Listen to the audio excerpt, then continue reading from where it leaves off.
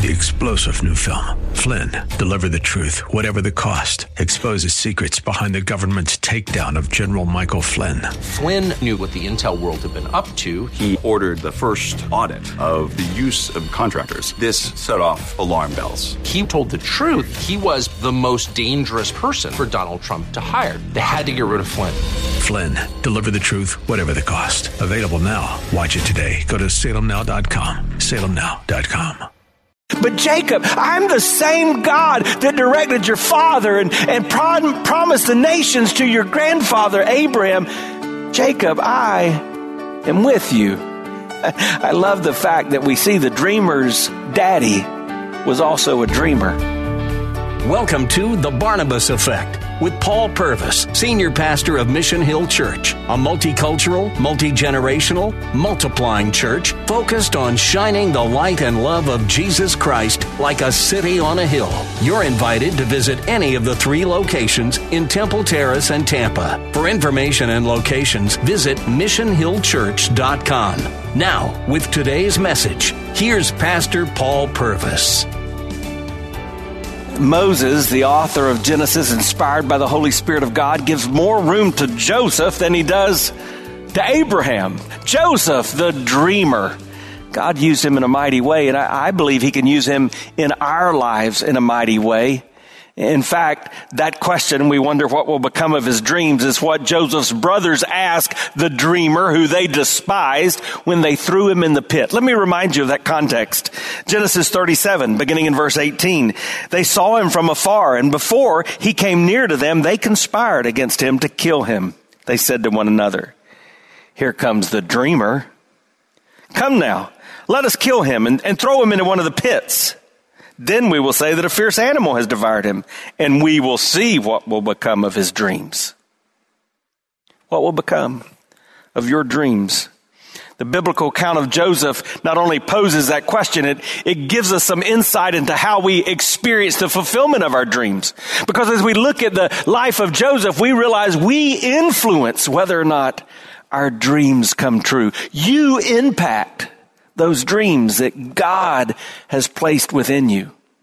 In fact, if there's one overarching truth that I want you to get out of this teaching series, it would be this principle, that the path to your dreams rarely takes you down a straight road. You will usually navigate switchbacks and curves, experiencing detours and delays as you journey toward your destiny. When you do, dream on. That's what I want you to do.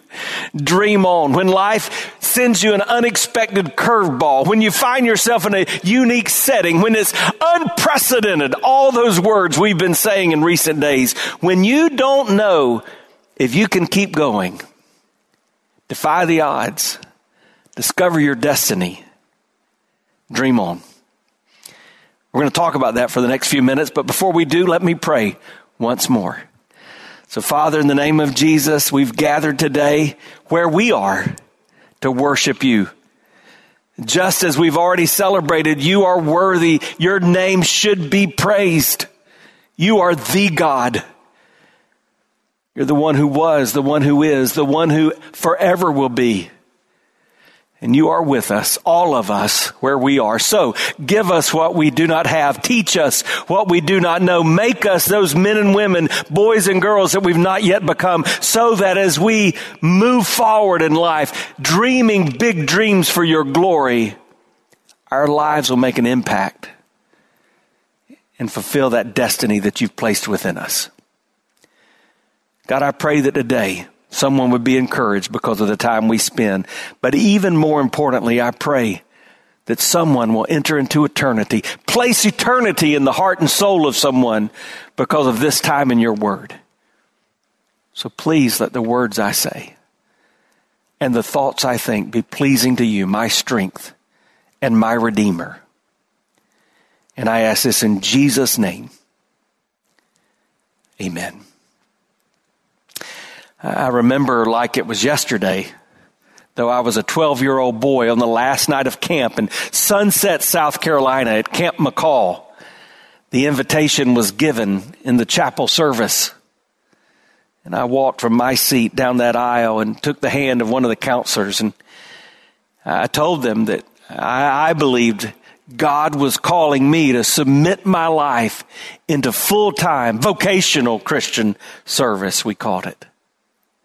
God had planted a dream in me. I didn't know all the details, but I knew he wanted to use my life serving people, touching the nations for his glory. But an interesting thing happened. As I began to take that 3-hour drive home back to Hartsville, South Carolina, I talked myself out of that decision. I knew my dad, the pastor, would get a letter about the decision his son had made, so I preemptively had a conversation with him and said, I walked down and I said this, but I'm not sure that's exactly what I meant. Detour. So throughout my high school years into college, I began to pursue my dreams. Politics and law. I studied for 4 years at the university level, political science, and made contacts and networked and made plans about law school. But near the end of my college career, I knelt at a bed in a college apartment. And once again, I surrendered to God's dream for my life. Detour. I went out to Southwestern Seminary. That's where I met my beautiful bride. I was prepared for what God was preparing for me. Began to study scriptures, the biblical languages. Near the end of my time, I heard about this tremendous opportunity in Montgomery, Alabama. It seemed like a fit for me. It seemed like it was just for me. I interviewed and that went well. And then I got the call. Someone else had gotten the job. One of my friends. Devastated. Detour.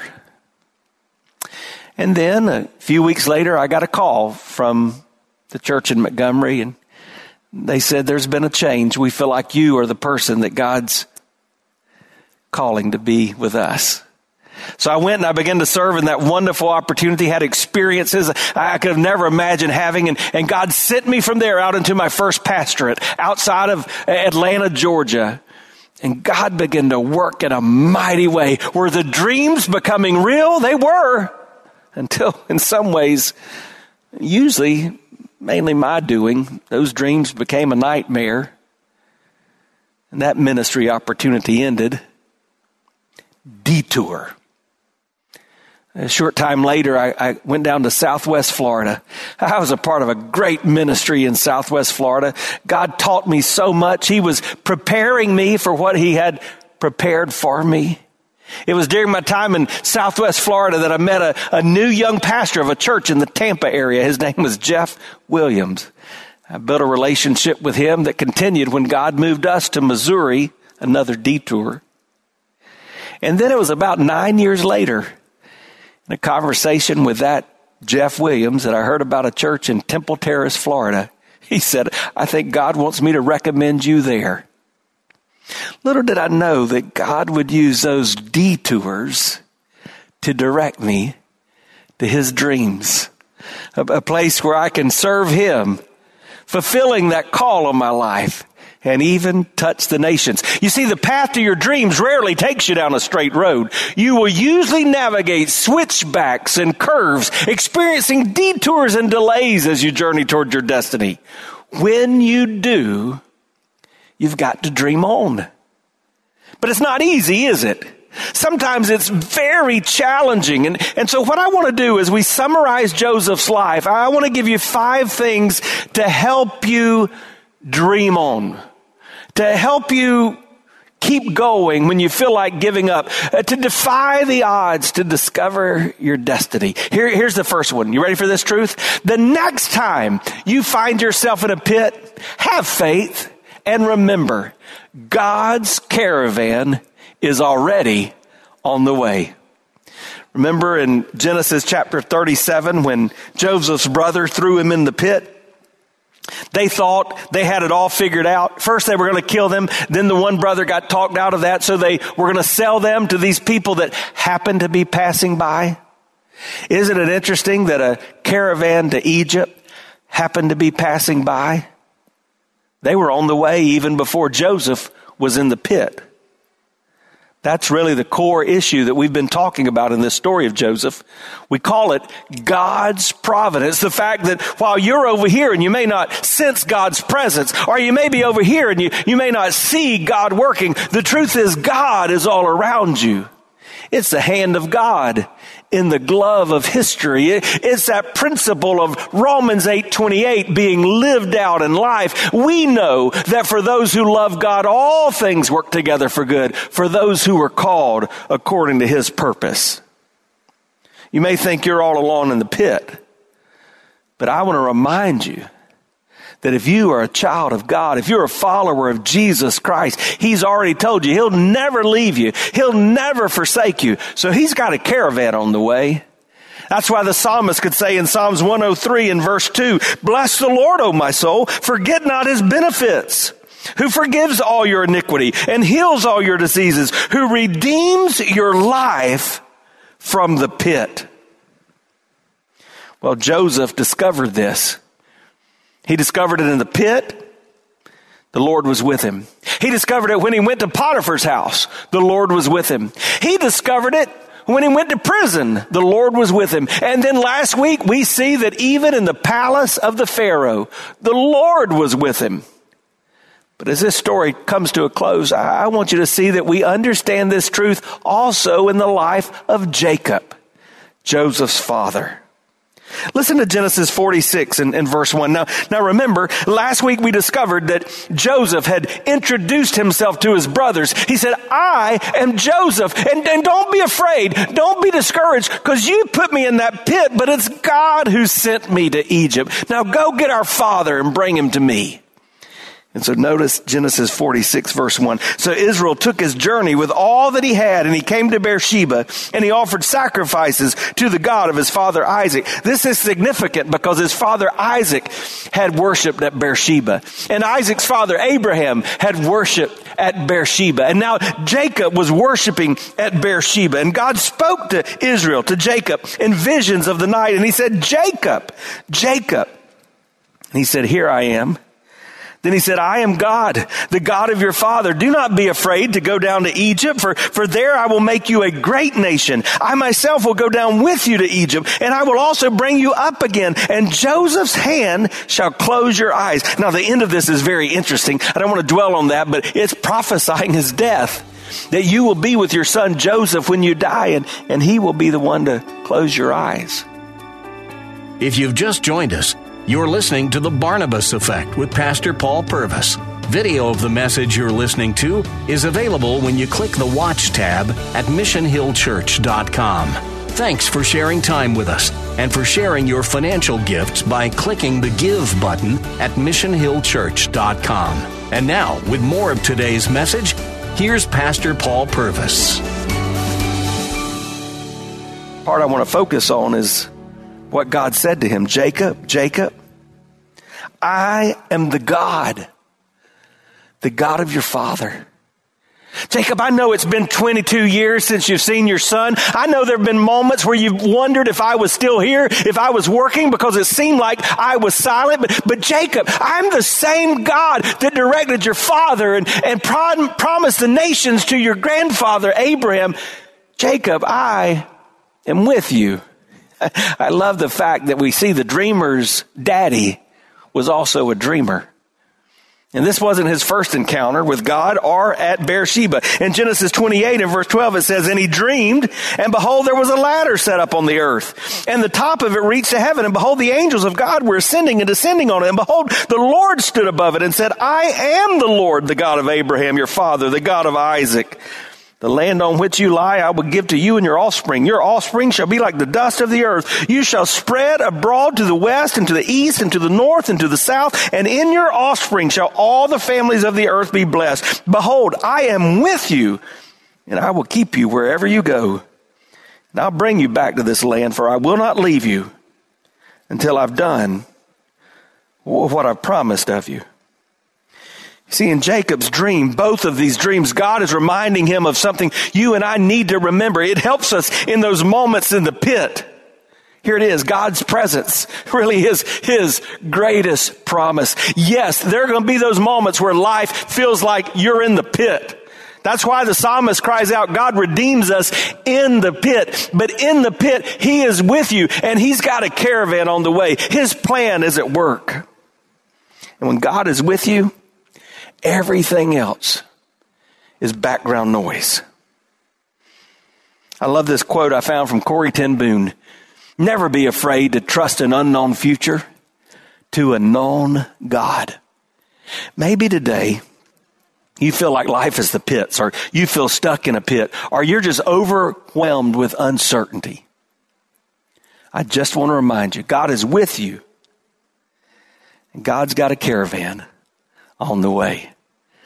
There's a second principle that'll help you dream on. We learn this again from Jacob, the father of Joseph. Here it is. When God opens a door, you better walk on through. You know, we've talked about knowing and doing the will of God. We said there are 5 things you can do to help you discover God's will. You pray, you read God's word, you listen to biblical teaching, just like you're doing right now. You seek wise counsel, godly counsel. And then you look at the circumstances of life. And sometimes, having done all 4 of those first things, the circumstances of life present us an open door. When God opens a door for you, you better begin to walk right through. Now, in the verses we just read in verse 3, God said to Jacob, don't be afraid to go down to Egypt. This is a common thing in Scripture. All the great leaders, the men of God, God had to remind them, don't be afraid. I'm with you. You can trust me. I'll do what I said. And maybe God needs to remind you of that today.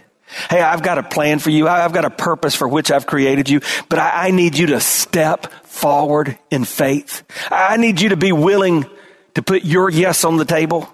The truth is, you'll never realize your God-given dreams until you become willing to risk all for His glory. That's why it's called faith. We step out when we don't know the way. We go to the land that He's going to show us. Why? Because we've declared that He is Lord. That's the Christian declaration. It's not there is a God. It is you are my Lord. You're my boss. You're my master. You're the one in charge. You're in control. So my yes is on the table. I have raised a white flag. I have surrendered. I've yielded in my life.